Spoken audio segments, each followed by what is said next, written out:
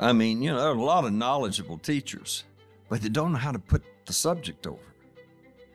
So how do you put it over? How do you share your enthusiasm with the students and get them enthusiastic about it? You're listening to Classical Etc., a show from the Memoria Press Podcast Network, where we offer an in-depth look at the philosophy, culture, and heart of the Memoria Press family. Now, here's your host, Shane Saxon. Hello and welcome to Classical Etc. I'm Shane Saxon. Today I got a chance to sit down with Mr. Ken Dennis. He's a former teacher at Highlands Latin School and a legendary storyteller.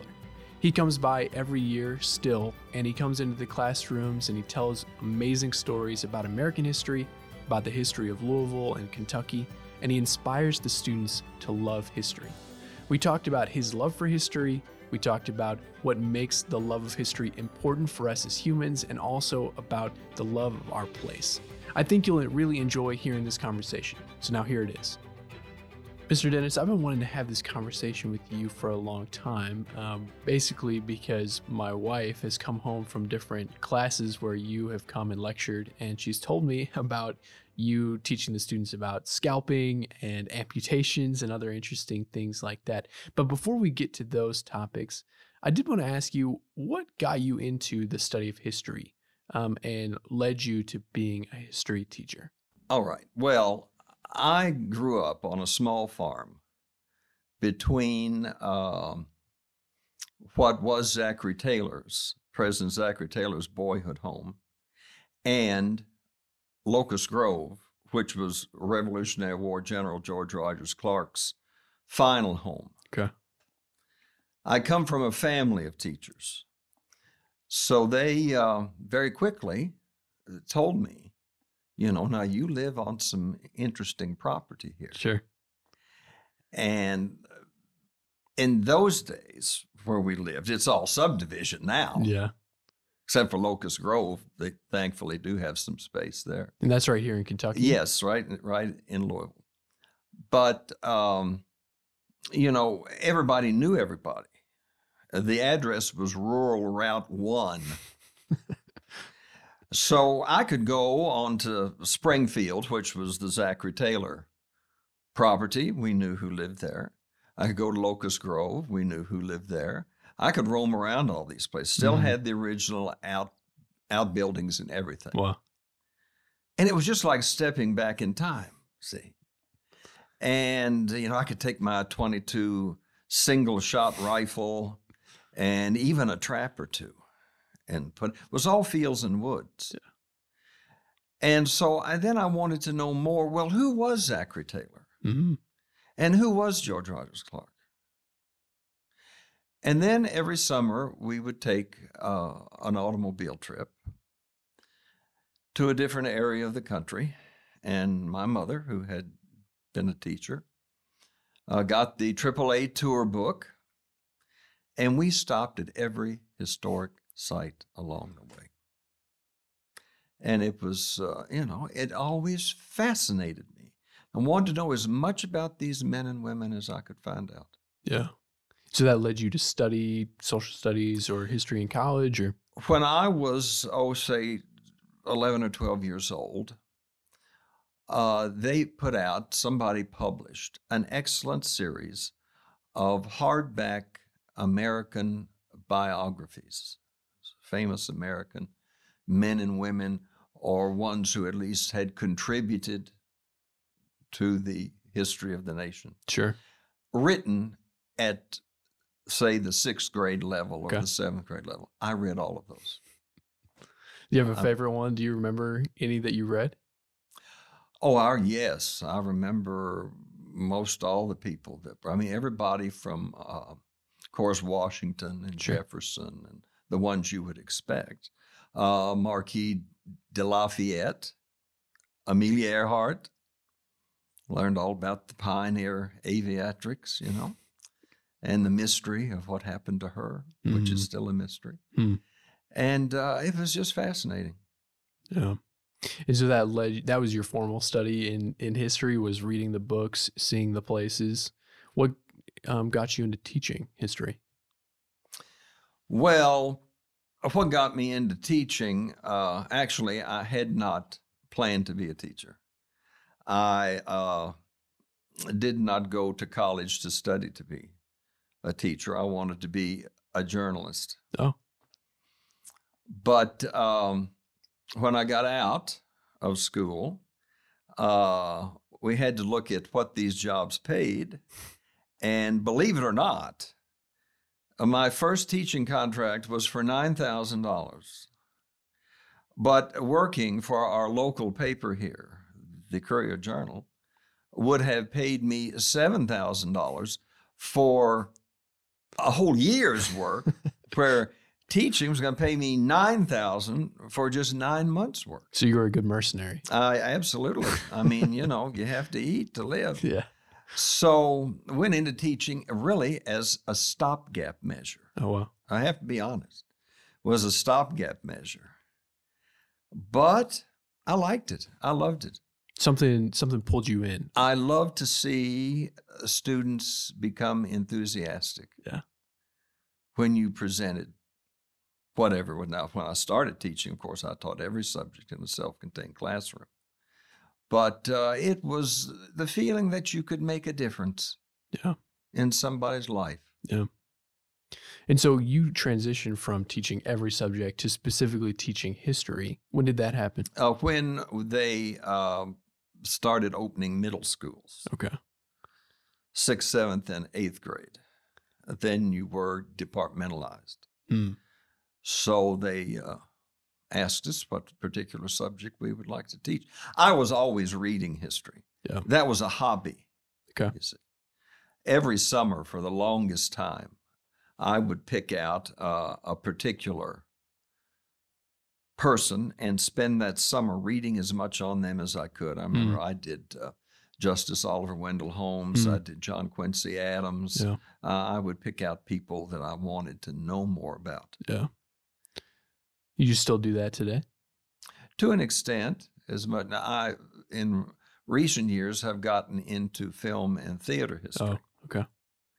And so I write about that for a magazine and also talk to groups that are interested in history of the theater and film, as well as American history and modern European history, which is what I taught here for 13 years, and still come back and talk to them about it. Right. So when you came to Highlands Latin School, you were coming out of the local Louisville public school? At that time, I had retired from the Jefferson County Public Schools, had my 28 years in, and then I had gone to the Louisville Catholic Schools. Okay. And had spent about 6 years there. And I was going to church, the same church, with the Lowe family, who, of course, started the Latin school, the Highlands Latin School, Mrs. Lowe. And they knew I was getting ready to leave the Catholic schools. And they said, why don't you come over and teach history for us? I was doing religious ed at the church. Sure. And I said, well, that might be good. At that time, the school had 150 students.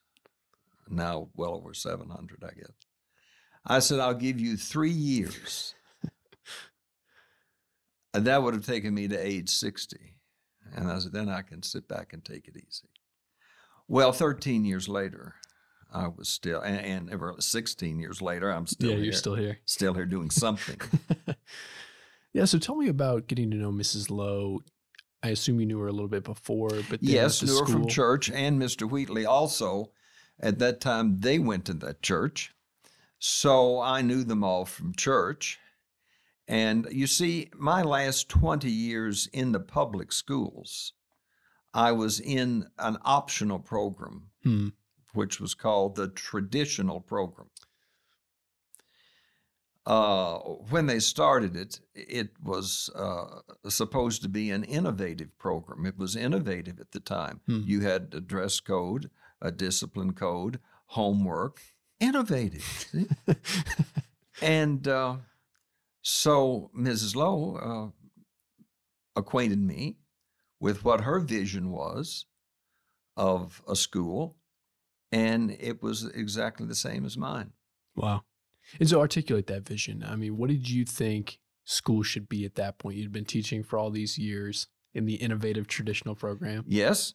Well, before you can teach anyone anything, you have to be able to discipline them. Sure. You can't have chaos and learning in the same room. Yeah. So I knew, she had told me, that the desks were in straight rows. That's right. There was no sitting on the floor, nothing like this. There was a discipline code. And students were screened and parents were interviewed as well as the students. And so everyone there had the same vision. Administration, faculty, parents, and students. Or they had that vision, or they were, it wasn't a good fit, and right. changes would be made. But, I could count easily on the fingers of one hand over the 13 years I was a regular teacher here, how many did not find it a good fit. Very few, once they were interviewed and tested and everything. So no, it was learning, and it was not just learning the facts, the dates, when the battles were. I was learning about the people and what kind of people these were. How were they virtuous? Yeah. What made them great? Does great mean perfect? No. These are men, they have flaws. These are women, they have flaws. But they did great things, flaws and all. So who were some of the people you enjoyed teaching about the most? Well, in American history, this is not an answer that most people expect. But the period beginning about 1825, when John Quincy Adams became the president, the Revolutionary period is done so thoroughly. So much time is spent on the Revolutionary period. So here we are, moving along now, up to 1825. And so starting with John Quincy Adams, who I mentioned earlier, I had done an extensive study on, who was followed by Andrew Jackson, who's a subject all by himself, who could do a whole program on him. Up until the start of the Civil War. What precipitated the Civil War? How was it postponed for as long as it was? Thanks to other interesting characters like Henry Clay, Daniel Webster, and the redoubtable John C. Calhoun, who was another real character. I mean, I was interested in the people of that time. This was a period of time when you didn't have many strong presidents. You had very strong legislative branch. And so that's a period that's always interested me. As I say, apart from Andrew Jackson and probably James K. Polk, some would think, there weren't very many. They were about the only ones that you would consider strong, because you had such a powerful Congress. You had such interesting people, capable people. So you were talking to me a few minutes ago about the importance of persuading your students about the interesting nature of the subject. What was your strategy in the classroom to kind of invite students to get to know these characters with as much joy as you obviously took in them? Well, in the word history is the word story. It's contained within the word history. So what you're telling is a story. And I looked at it as telling a story about these men and women who were fascinating. Most people are, when you really know the stories of their lives. And to be a good teacher, I don't care what you're teaching, having the knowledge is not enough to be a teacher. You have to know how to put the subject over. And you have to believe in the importance of what you're trying to teach.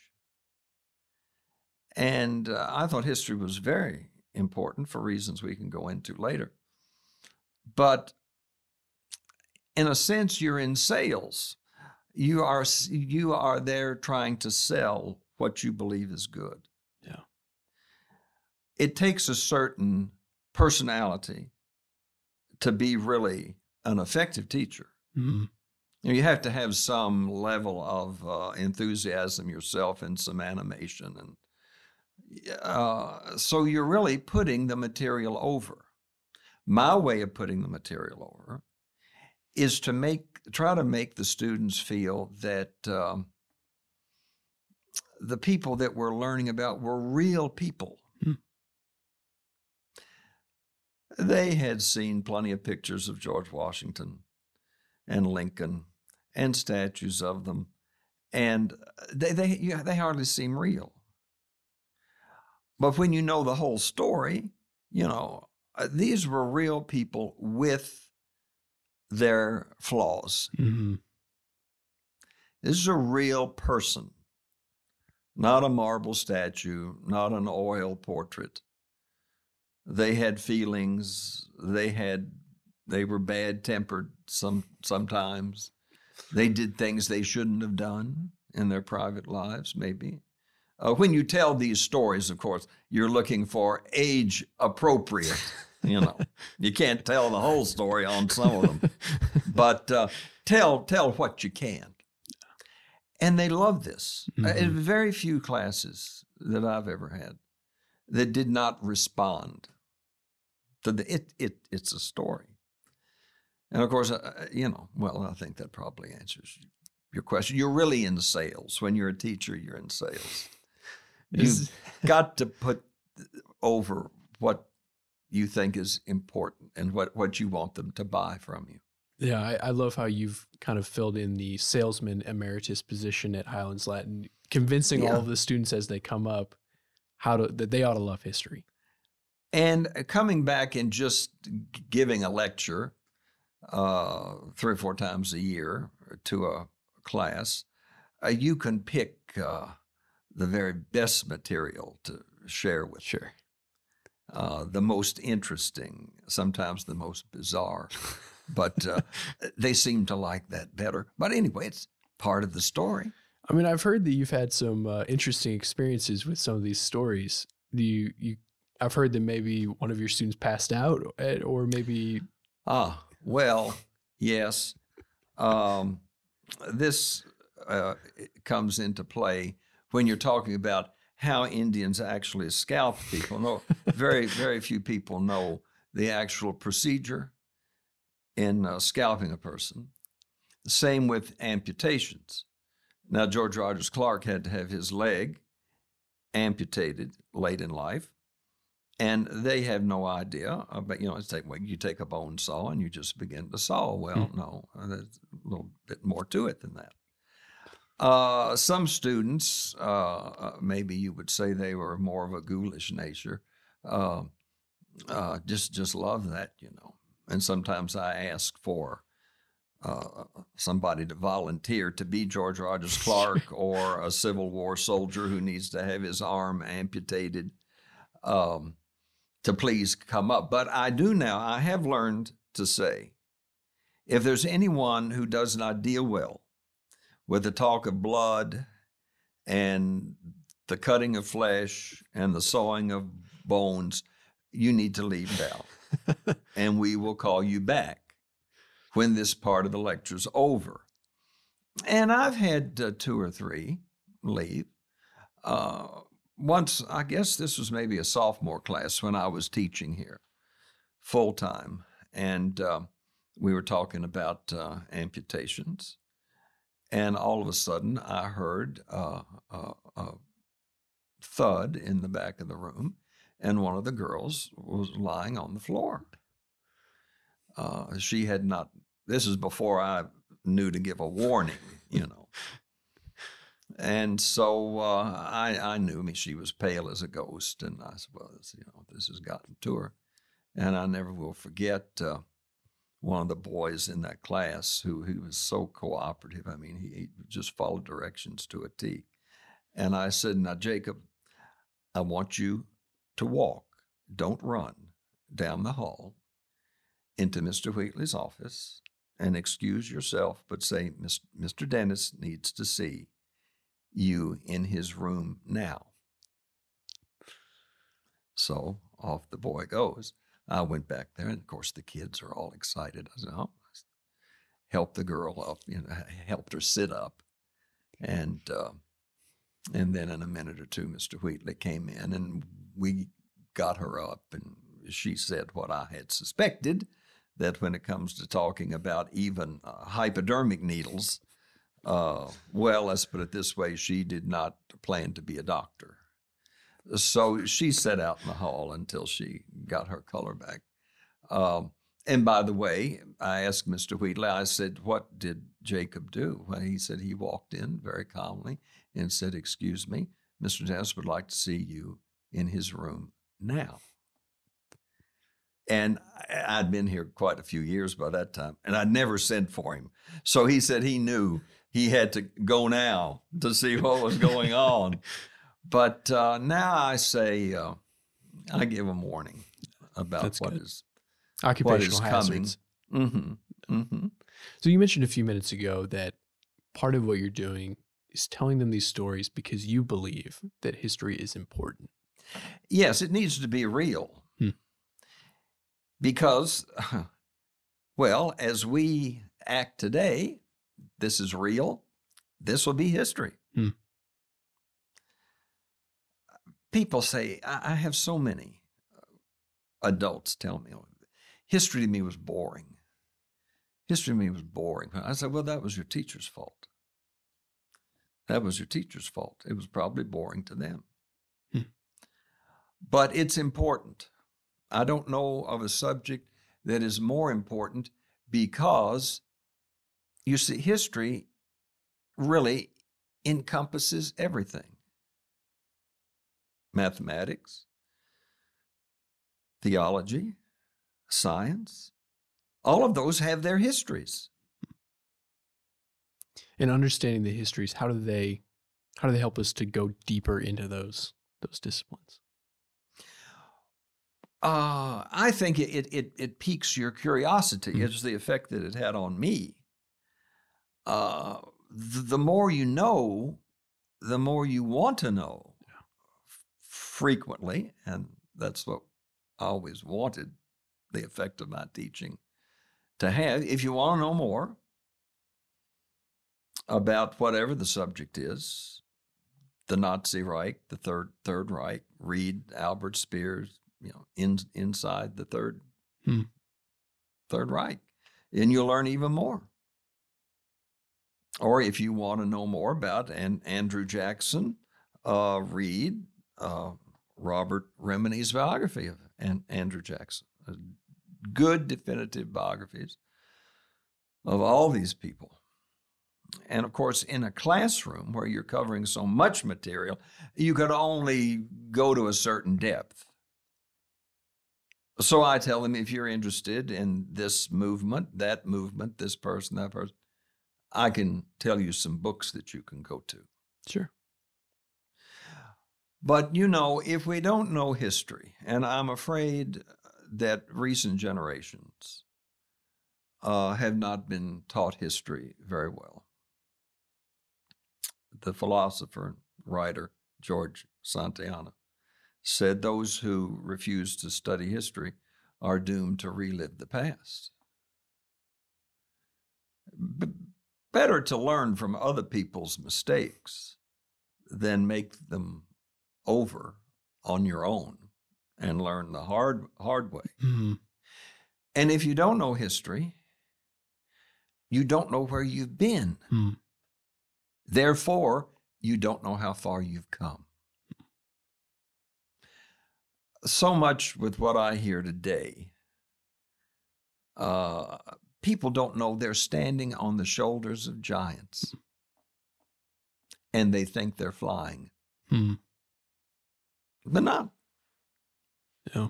They're standing on the shoulders of those who have gone before. So coming back all the way around, and in the last few minutes, maybe you can explore this.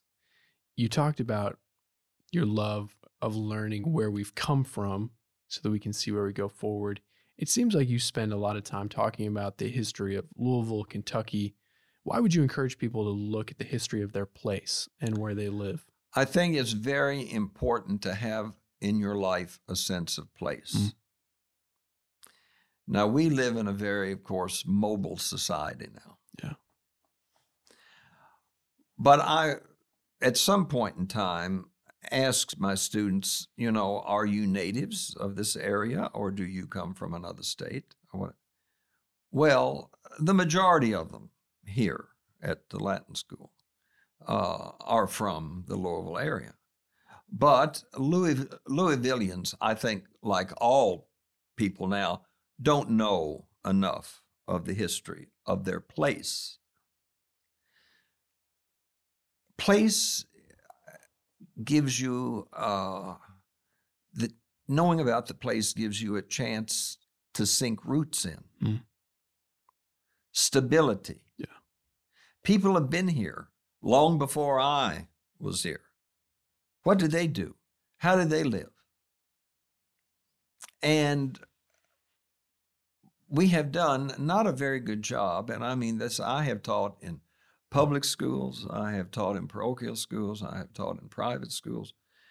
Very short shrift is given to Kentucky history, for one thing, and for your local town history, practically nothing at all. For a lot of summers, both here and in my other places where I taught, I offered a summer history class, the history of Louisville. It lasted two weeks, 2 hours a day for 2 weeks. 5 of those days would be in classroom instruction, and 5 of those days would be field trips out to see. One thing, Springfield, Zachary Taylor's home, Locust Grove, but to Cave Hill, the cemetery where so many prominent Louisvillians are buried. Of course, go see the sites of the early pioneer stations, which are along different places of the Beargrass Creek here. They call them stations. They were forts, actually. Some of the spring houses of those station forts are still standing.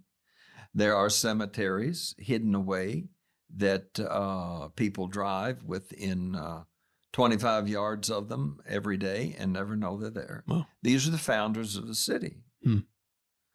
And almost every year after I've taught this class with the students, I had parents come to me and say, "Oh, we wish you'd teach this for adults."